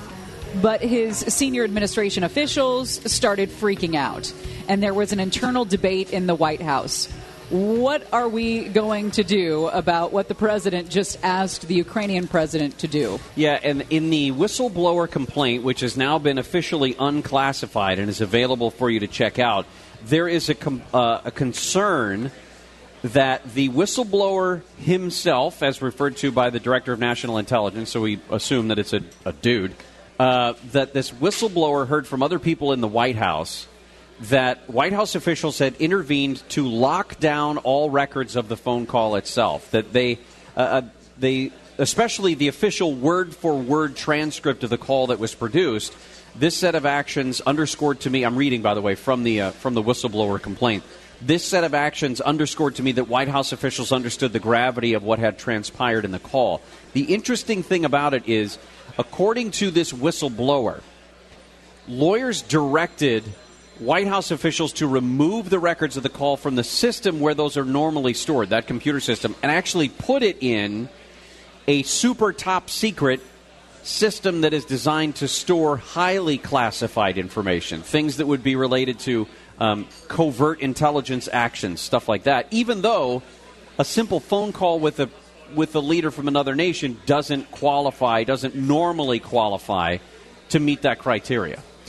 One White House official described that act as an abuse of the electronic system because the call did not contain anything remotely sensitive from a national security perspective. Well, that's one argument, but the other is that the White House lawyers, in shielding the president, were shielding national security. Yeah, I mean, remember when the Mueller report came out, one of the things that was common was the president would give a directive. If it was, say, to Corey Lewandowski, go to Jeff Sessions and tell him I want him to unrecuse himself and get involved in the Russia investigation. And Corey Lewandowski never did that. Even though he was told to by the president, he never did that because he knew that would potentially be obstruction of justice. And he protected the president by not doing that. And I wonder if this is the same sort of a defense where these White House lawyers are saying, well, hey, we think that we don't want this to get out. Not because he did something wrong, but it appears he did something wrong. Well, regardless, what we have here is a president who's accused of using his office for personal gain because he was going to get dirt about one of his rivals for 2020. But the dirt was Joe Biden using his office for personal gain in keeping his son on that energy board. Yeah, and I think that you can't – what it proves to me, the whole situation is that politicians, once they reach a certain level, whether it's the federal level, whatever it is, they're dirty. Everybody's dirty. And you cannot be surprised by one person throwing mud against the other person because everyone has something to hide. Everybody has something that they're embarrassed about. And in this case, Joe Biden has something to be embarrassed about. If he didn't, let's say that I mentioned this yesterday, let's assume he did something wrong. Let's assume he didn't do anything wrong today, right? When he said to the president of Ukraine, hey, I'm going to withhold the $1 billion in loan guarantees unless that prosecutor, that corrupt prosecutor, is gone. He should have known that his son was involved with a very high-profile investigation, that his son was on the board of a natural gas company that was under investigation, even if that prosecutor was corrupt, and even if he didn't know that there was an investigation going on. You've got to be more aware, and he's got to understand that that's going to reflect poorly on him and the office of the vice president. I got to believe that he knew. Well, I do too. Yeah. But I'm just saying even if he didn't, he's got to be aware of that kind of a thing. The story about whether or not this is going to lead to impeachment, it appears that Democrats do have a majority now in the House who are in favor of impeachment. Now, all they need is a simple majority vote to take this thing to the impeachment process. I believe they have 219 votes, and they need 218. Correct, yeah. So, but, I mean, there's talk about that as well. Do they need a vote of the full House? Or is Jerry Nadler's investigation an impeachment inquiry already? See, that's the other thing. They got so screwed up. The leadership was so against an impeachment process in the first place. Jerry Nadler comes along and opens up the impeachment investigation, according to him, at the Judiciary Committee level. And then Nancy Pelosi comes over the top of him earlier this week and says we are going to do an actual impeachment inquiry. So everyone's confused about which one is the one that we should be paying attention to, right, if anything. And then Nancy Pelosi comes out today and says, based on this unclassified whistleblower complaint today, what I mean to say is this is what we're going to pay attention to, is the potential for the White House to put this on lockdown and try to cover up what happened. She doesn't even know what's going on. Well, we've told you about Andrew Yang picking up steam in California. He's coming out here, by the way, next week. Oh, is he? Yeah. Andrew Yang and the Yang Bangers. Yes. Yeah, well, it looks like more support for handing out free money is growing. I also want to tell you about what he did in response to people going back through and looking at either old tweets, old Halloween costumes, anything that might be offensive in your past. There's a good Andrew Yang connection to that story when we come back. Excellent. Gary and Shannon will continue today live at our News and Brews at BJ's Restaurant and Brewhouse in the city of Orange. Now I'm gone, now I'm gone, now I'm gone.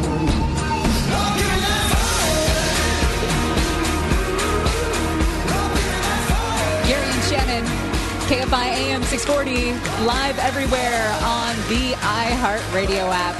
And we are here at BJ's today in Orange. What a great crowd. I was a little nervous because it's a Thursday. Usually we do our News and Brews on a Friday. but you guys showed up, and we sure appreciate it. Hey, next hour also we have an update. We'll tell you where our next News and Brews is going to be. We're actually going to be out and about next week as well for the Great Pacific Air Show. We're going to be in Huntington Beach, right along the pier there for our show, live on Friday from 10 till 2. And then the week after that, we have another News and Brews coming up, and we'll tell you about that a little bit later in the show.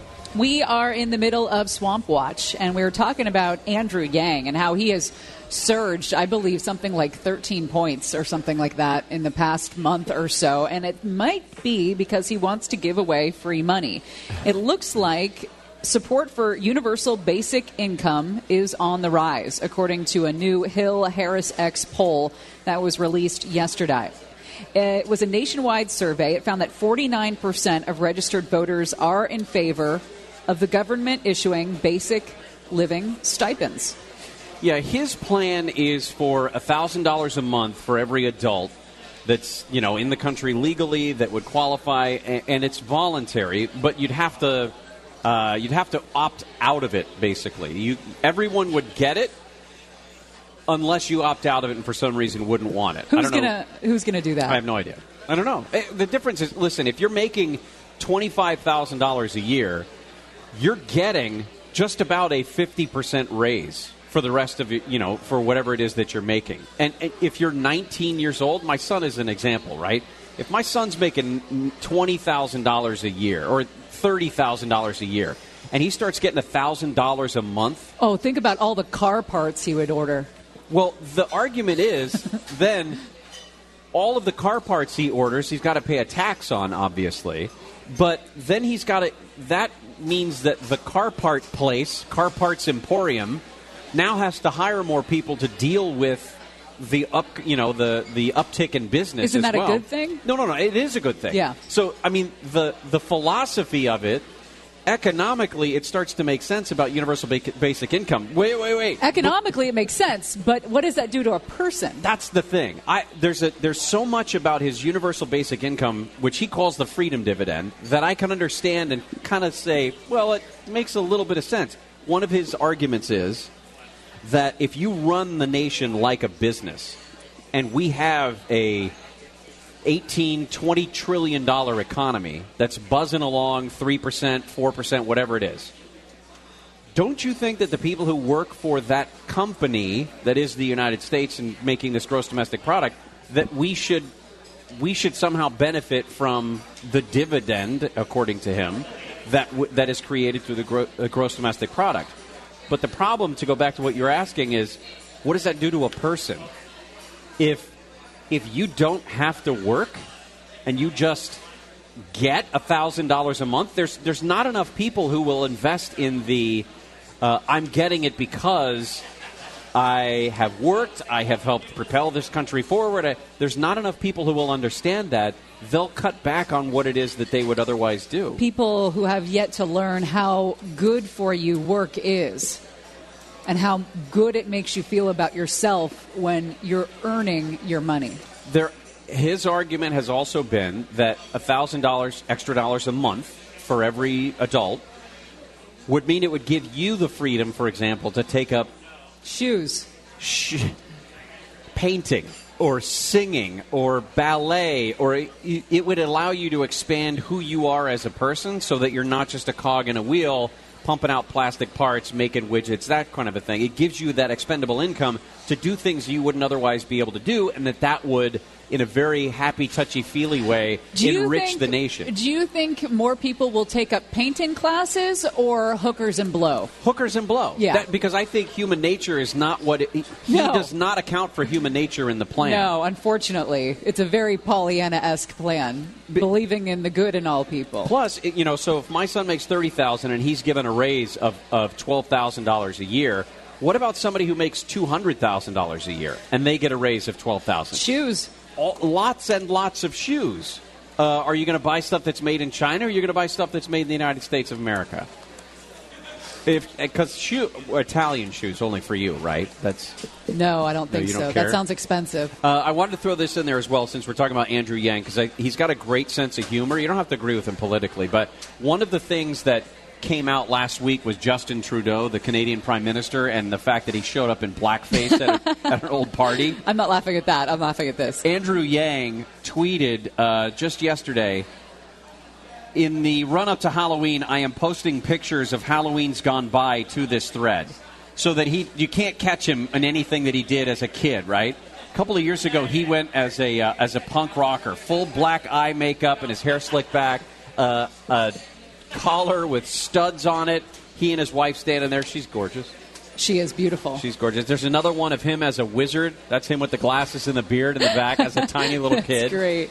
And then Phantom of the Opera as well. I thought listen, the guy's got a great personality. You don't have to agree with him politically, but he's got a great personality. So, when we come back, just a quick update. We know things are winding down in Washington, D.C., so we'll kind of put a bow, at least for today, put a bow on this whole whistleblower thing and the acting director of national intelligence who is testifying before Congress today. And then we'll get into some great and fun and cool science stories as well. Including those mosquitoes that are killing people left and right all over the United States. Gary and Shannon will continue. We're live at our News and Brews at the BJ's Restaurant and Brewhouse in the city of Orange. Come on out and say hi.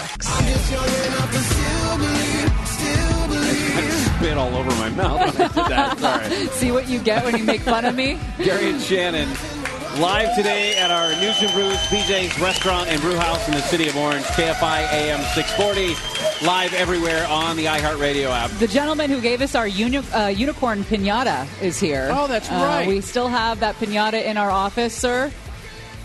It is one of our prized possessions. Yeah, you're lucky we didn't bring it and give it away. We wouldn't do that. We would. Well, I wouldn't say we would never do that, but we won't do it today. How's that? We do have some other stuff that we will be giving away. If you are in the building here, make sure you come up, grab a little raffle ticket. We have some prizes that we're going to give away a little bit later. Also, in a few minutes, our friend Alex Stone from ABC News is going to join us. We're going to talk about the unfortunate nature of paying for gasoline in the state of California. When we saw the attack on the oil facilities in Saudi Arabia, we knew the prices were going to go up. But now there are some refinery issues. Everybody loves the refinery issues, right? There are now some refinery issues here in the state, which means we could, within a week or so, be paying as much as an average of $4.30 per gallon for gasoline in California. That's incredible. Yay! We have some late-breaking whistleblower news. Whistleblower, the word of the day. The New York Times is claiming that the whistleblower behind the complaint made about that phone call between the president and his Ukrainian counterpart is a CIA officer, a male CIA officer who at one point had been detailed to the White House. The Times says they have corroboration from 3 sources. It's interesting. They describe the information that was in the whistleblower complaint. Again, it was unclassified overnight. A lot of members of Congress were able to see it yesterday. Now everybody can see it. It's available online. This complaint uses language, specific words and phrases that makes the New York Times believe, or at least some of the people that they talk to, that this is a guy who knows a lot about Ukraine. A lot about Ukrainian politics, in fact. Yeah. So this may be somebody specific, or at least, the more information, if this is true, the information that we get about it, there are people out there who will hear that, knowing that the guy knows a lot about Ukrainian politics, knowing that the guy was at one point detailed to the White House. They may know exactly who that is now. The New York Times defended its decision to publish information on the whistleblower, arguing that the context of this person's position and expertise lends credibility to his complaint. Of course, this is that 9-page complaint that we've told you about. It was made public today, and it alleges that not only was the phone call improper, where the president asks the Ukrainian president to see if he can find out more about Joe Biden and his son Hunter Biden and his role on an energy board over there while Biden was vice president, but that, in fact, there were several senior administration officials who tried to cover up or conceal this call after the fact. Yeah, and specifically it was that they would take the transcript of the call, the word-for-word transcript memo of the call, and actually put it into a specific computer system that is usually designed for very top secret classified information, but that would relate to some covert operation of some kind, something that would be utmost security in terms of national security. And that would be a password-coded thing. This is a president who doesn't play by the rules. If he wants dirt on Biden and he thinks the Ukrainian president has it, he's going to ask for it.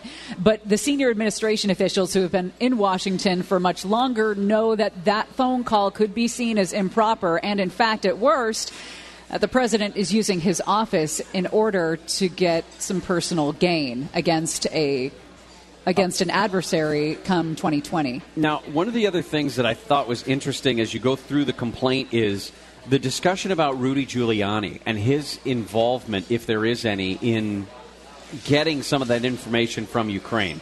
And the State Department was so worried about Rudy Giuliani's contacts with people in Ukraine that they reached out to the president's lawyer and they said, hey, you need to stop doing this. We need to kind of put a fence around whatever damage you've already inflicted and make sure it goes no farther than this.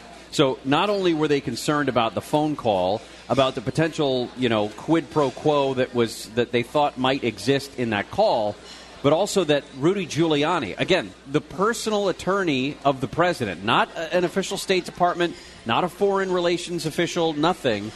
The personal attorney for the president was over there talking to people in Ukraine about what was going on. They were very concerned about that.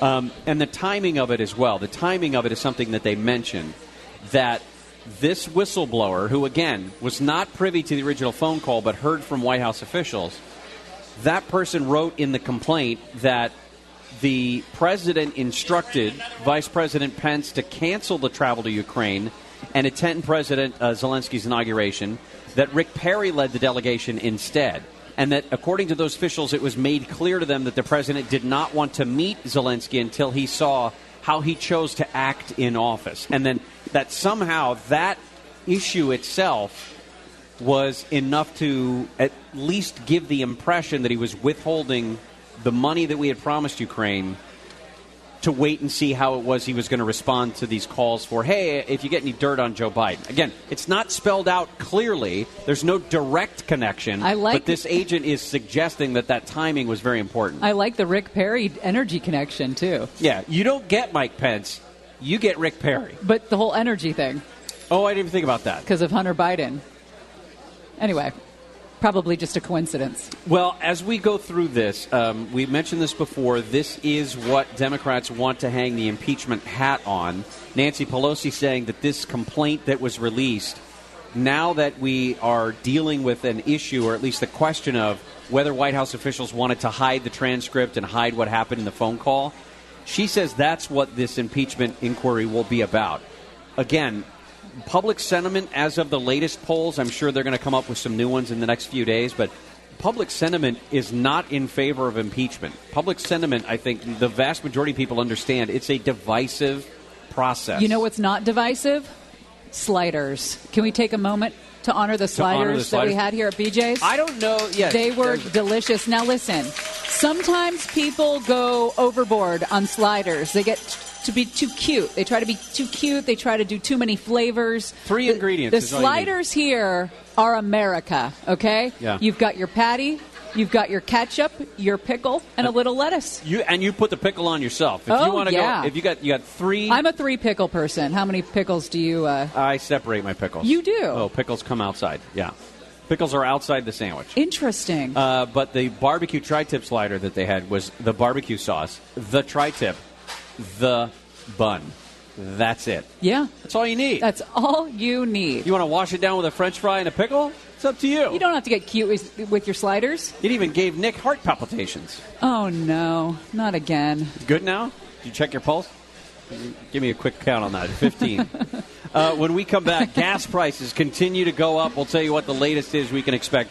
They'll go up a quarter by the time you leave here today. Oh, great. Gary and Shannon, we're live today. Our latest news and brews at BJ's Restaurant and Brewhouse in the city of Orange. We'll be here until 2 o'clock. And before the show ends, we'll tell you where the next news and brews is going to be as well. I don't even know. You don't know? No. All right, well, I'll tell you then as well. We'll find out together. Gary and Shannon will continue.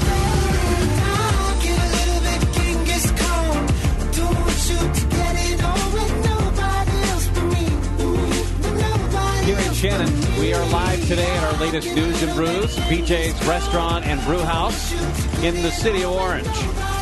Right here close to the outlets at Orange. Before the top of the hour, we'll tell you where our next News and Brews is going to be. We know that next Friday, we're going to be doing our show live from the pier right there at Huntington Beach for the Great Pacific Air Show that kicks off next Friday. Coming up at the bottom of the hour, we will talk all of these strange science-y stories that we have, including proof that infants sipped animal milk from prehistoric baby bottles. What? But anyway, well, most of the country paying more at the gas pump because of the Saudi Arabian oil field explosions. But things in California are getting even worse, where we've got some refinery problems. Our friend Alex Stone has been covering this story. Alex, we saw, of course, after the attack on the Saudi Arabian oil facilities, we were expecting oil prices to go up, but maybe not this much. Yeah, California's alone on this one. This does not affect the rest of the country. You remember we were talking a week or so ago, and it was, well, prices are going to go up probably anywhere from 5 to 24 cents a gallon. And nationwide, that's what they did. In California, that's what they did initially.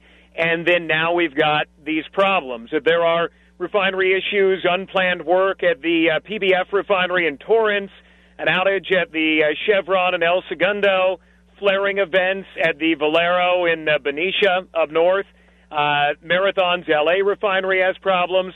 And as we all know, anytime there are refinery problems here in California, we feel the impact. And there are so many problems right now that, listen to this, the oil analysts are saying we may be looking at, in the next couple of weeks, regular unleaded at $4.30 a gallon. That they believe it's going to continue going up. We're right around $4 today. That in the last couple of days it's gone up. I know I saw at most places $3.99 coming in this morning, and it's going to continue going up because of supply and demand. There was a federal report that came out yesterday showing that supply levels in California are at extremely low levels right now because of these refinery problems. And it comes down to that supply and demand issue. Less supply, that demand is up, the prices go up, and that's what we're seeing right now. That within a week or two, we may be looking at $4.30 a gallon. How long is that expected to last? Well, hard to say, because it all comes down to how long are these refineries going to have problems, and they're working on those issues right now. If they can get the refineries back up to full operational states, then maybe a week or two. But talking to the folks over at Gas Buddy, they say they're expecting this to be probably at least 2 or 3 weeks, that the most likely scenario. We're still dealing with the Saudi attacks and the increase from that. Then you add this on to it. So the prices haven't gone down from the attacks yet, which that will probably happen in the next week or so. But we're going to continue suffering here. And, as we talk about all the time, that, a normal state, if you were Colorado and you had refinery problems, you would just pull from another state. And much of the refined gas already comes from other states when you live in anywhere but California. But because everything with the environmental laws here are that we're an island, and it's refined here, and if you can't refine it here, well, then you're screwed, because you can't get it from Nevada or Arizona or Oregon, that then we're left high and dry. That's what we're dealing with right now. So many refineries in California are having instant problems that there's nowhere else we can get it from, and until they're back online, prices are just going to keep going up. But, we said it a week ago when the Saudi situation happened, fill up now. The prices have gone up. They are higher today, but fill up now, because in a couple of days, we could be, according to the analysts, looking at $4.30 a gallon or even higher.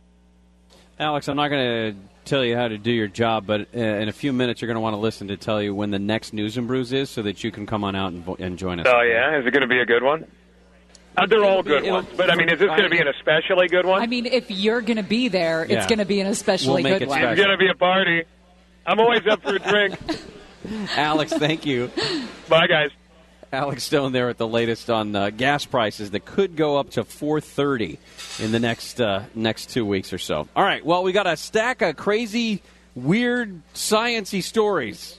We'll do strange science when we come back to Gary and Shannon. Live at our News and Brews here at BJ's Restaurant and Brewhouse in the city of Orange. Come on out and say hi. We'll be here until 2 o'clock. Open is their eyes are open, makes me call for you. But there's no seduction, only destruction.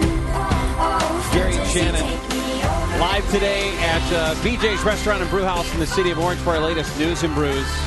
In a few minutes, we'll tell you where the next one is going to be so you can come out and join us. I can't wait to find out. We're going to do a... you were on the email. I don't read emails.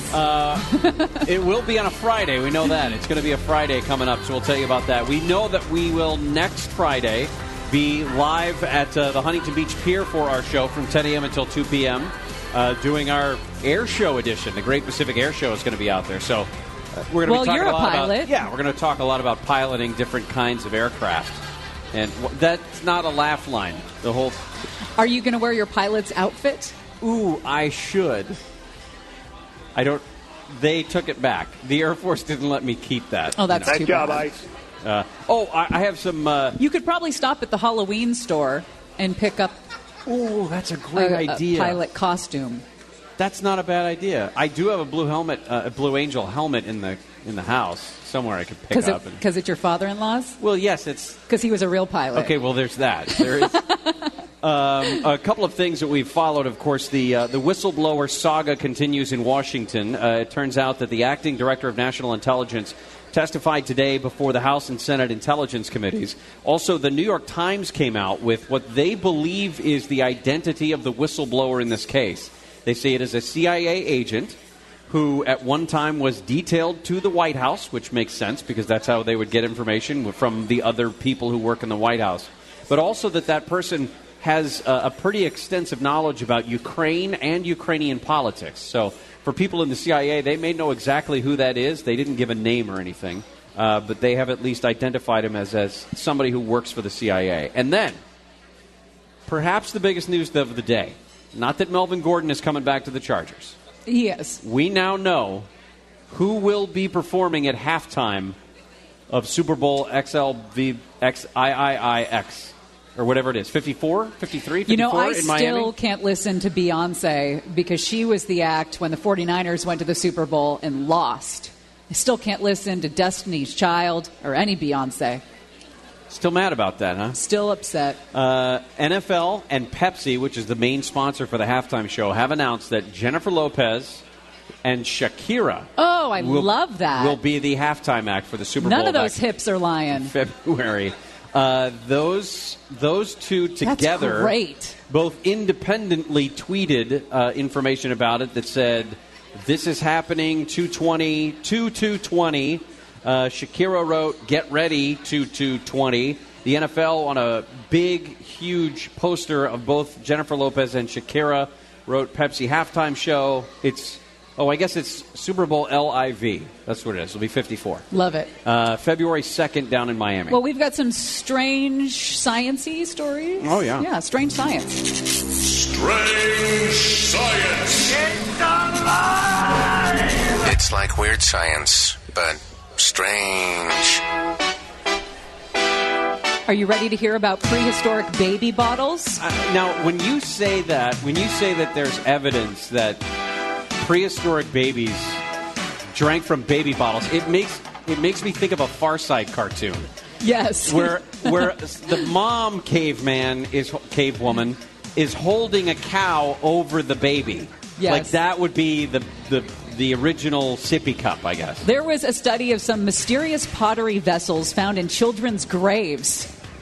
That just took a turn. Wow. From the Bronze and Iron Age period, and they have made some remarkable findings. It was an international team of scientists that now believe these pottery pieces with spouts were made to feed infants and are ancient baby bottles. What's more is the milk residue inside them came from domesticated animals. Hold on a second. Like cats and dogs, domesticated animals? Well, domesticated had a different meaning back then. Oh. I would think maybe goats. Oh, okay. That makes more sense. There has long been a controversy in academic circles as to how children were weaned off breast milk in the prehistoric past. Now, some experts have argued that children were given breast milk substitutes, while others argue that the women breastfed their children right up until they could eat solids. Yeah. Some women still do that. I know. I was just going to say that's still. Did I ever tell you about the time I was in Denver? And one of my girlfriends has a real problem with people who breastfeed their toddlers. Like, it's one of her issues, her hardcore things that she cares about issues. It's a trigger for her. And there we were, a group of us at a restaurant in Denver, and the woman at the table next to us, we're having lunch. Woman next to us has a toddler. Child was maybe 4, 3.5, 4. And right there in the restaurant, she takes that toddler, puts him on her lap, breast comes out, the milking commences. The milking. And I look over at my girlfriend, who cannot stand this, and there's a single tear rolling down her cheek because she was so offended by it. Good times. Well, anyway, the milking commences. The milking. We've talked a lot about surveillance state. If you go to China, everywhere you set foot in China, they have some sort of facial recognition camera that is watching you and the software that's analyzing your image because they want to identify you and keep the eyes on the bad people. That's what China does. Yes. London is similar to that as well. London has a bunch of closed-circuit TV cameras everywhere. Not all of them are facial recognition necessarily, but they're all keeping an eye on you. There is a brand new market out there for the tools to fool facial recognition cameras. How do you do that? Great question. For example, Emily Roderick is 23 years old, and she belongs to a club called the Dazzle Club. They walk around, London specifically for them, they walk around with stripes painted on their faces. Red, black, and blue stripes painted on their faces. Because they believe that doing so confuses the cameras and throws everything off. So they're not hiding from anything. They just don't like the principle of being spied on all the time by the government. And listen, I have principle issues with a lot of things that the government does, but I'm not going to walk around downtown Los Angeles with red, blue, and black. Like a tribal person? Right, with paint on my face, because I think that the government is keeping an eye on me. That's a red flag, isn't it? That person is maybe going through something? Yes. If that's what you belong to a club for, is the anti-facial recognition. Here's another one, by the way. I wanted to show you the pictures. One of the things that happens in a facial recognition software is it'll take your image and it'll do a bunch of measurements on your face based on how you present to the camera. And it will measure the distance between your eyes compared to your nostrils and the whole thing to come up with an identity for who you are, to keep an eye on you as you travel throughout your day. You can buy masks, super hyper-realistic masks. I mean, these happen to be of 6 Asian people, but you can buy these masks and wear them around town so that they track that person and not you, which is a weird Mission Impossible style way to beat the camera. It's very, very odd. Are you asking how much that is? I'm just envisioning what movie could be made about that, about people dodging face recognition technology. In 2010, a white man pleaded guilty to carrying out 6 robberies in Ohio while wearing the mask of a black man's face. They actually arrested the wrong guy originally. They arrested a black guy originally for that. I mean, that's just an example of how it can go wrong. All right, we've got killer mosquito news coming up next. And Gavin Newsom astronaut news. Yes. No. Guarantee you, Gavin Newsom. Those are 2 very different things. Gary and Shannon will continue. Live today at our News and Brews at the BJ's Restaurant and Brewhouse in the city of Orange. Thanks for coming out today. We got a few minutes left in the show. And a big announcement about when our next News and Brews is. You're going to want to stand by for that. I can't wait to find out. So give me the green light, 'cause I'm ready to go. John can't screw in light bulbs now? Oh, he can't do anything. He is completely worthless around the house, and in fact, doesn't even know the way home. John Cobalt leaves the station every night at 6 and puts his home address into his GPS unit. True story. And his address doesn't change. And nobody's asking any questions. Well, all these red flags, and nobody's asking any questions about the guy. Gary Shannon, KFI AM 640, live everywhere on the iHeartRadio app. We are live today, our latest News and Brews. At BJ's Restaurant and Brewhouse in the city of Orange, just some weird science stories that we wanted to keep you updated on. Yesterday, Gavin Newsom came out with a new plan. If you remember last year, Jerry Brown very grumpily said something like, well, I'm going to put my own damn satellite up there. Well, Gavin Newsom has kind of capitalized on that, and he's not going to launch a satellite, but he and Michael Bloomberg, you remember Michael Bloomberg, former mayor of New York City? Sure.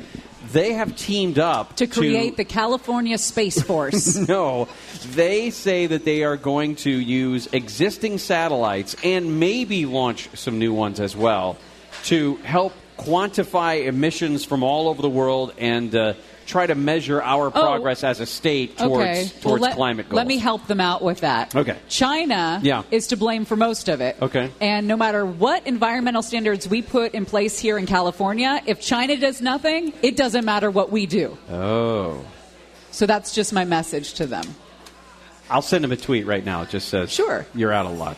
What was the tell me about the mosquitoes that were killing people? Oh, yeah. This isn't good, guys. The Massachusetts Department of Public Health has reported there's been a 4th death in the Commonwealth from the EEE. Doctor, what does that stand for? Eastern equine encephalitis. Very good, Dr. Hoffman. And encephalitis causes encephalopathy? We're talking about 10 deaths across the country. Now, but I have to get it from a... It's a rare virus transmitted by mosquitoes. There are typically only 5 to 10 human cases reported in the United States each year. About 30% of all cases result in death. You know, that's a real B for people who are, overzealous when it comes to diagnosing themselves with death. Diagnosing themselves with death. Remember that time I had back pain and I went on the internet and I thought I was dying of acute kidney failure? Yes. There are people that go through life freaking out about things like that all the time, and now we've got killer mosquitoes. So every mosquito bite... We've always had killer mosquitoes, though. We have. But now here's more. Well... I don't know what to tell you. I just feel bad for the people who are going to obsess about a mosquito bite and wonder if they're going to, die from it. Yes. And the more they worry about it, the more likely they are to die about it, or die from it, I suppose. So don't worry about it. If you're going to sit there and worry about it, you're just going to have a horrible day. You don't pay attention to anything. I haven't seen you sick in 4 years because you just ignore it all. Well, no, it's because I cleanse the studio every day when we walk in. I have to. But 4 years with no illness, no flu, no cold. That's pretty good. That is not true. I've lost my voice a couple of times. I think. No, you have not. Are you sure? Not in 4 years. Starting to feel a little tickle then. I got 4 years of sick time saved up. That's a handle thing, losing your voice. It is true. I don't yell quite as much as he does off the air. All right. Well, thank you to everybody. Thank you to BJ's Restaurant and Brewhouse in the city of Orange for having us today. And a thank you to everybody who showed up. Congratulations to our winners who walked away with some BJ's gift cards today. Yes. A couple of things to put on your calendar, by the way. Next weekend is the Great Pacific Air Show out in Huntington Beach. We are going to be there on Friday at the pier. We're going to be on the pier. Wow, that was very excited. Somebody loves the pier. We're going to be live on the pier doing our show Friday, October 4th. From 10 a.m. until 2 p.m. And our next News and Brews, thankfully we did not piss off the people at BJ's because we are going to be live at the BJ's Restaurant and Brewhouse in Downey. Oh, how about that? On Friday, October 11th. Well, that'll be a good time. The next News and Brews again at the BJ's Restaurant and Brewhouse in Downey on October 11th. I'd like to give a shout out to Blake's dad, John, who is here, whose commitment to the show is greater than Blake's. It's greater than his commitment to his own son, and we appreciate that. Just kidding, Blake. You know we love you. Well, we know Dad loves him. Right. That's what I what's meant. important. Again, thank you to everybody who showed up, and we appreciate it. John and Ken are going to be coming up right after this, and we'll see you again tomorrow. Stay dry, everybody. Blessings. Oh. Gary and Shannon. Giving it the big build up there, and he did not deliver at all. What a shame. Nobody wants to see that.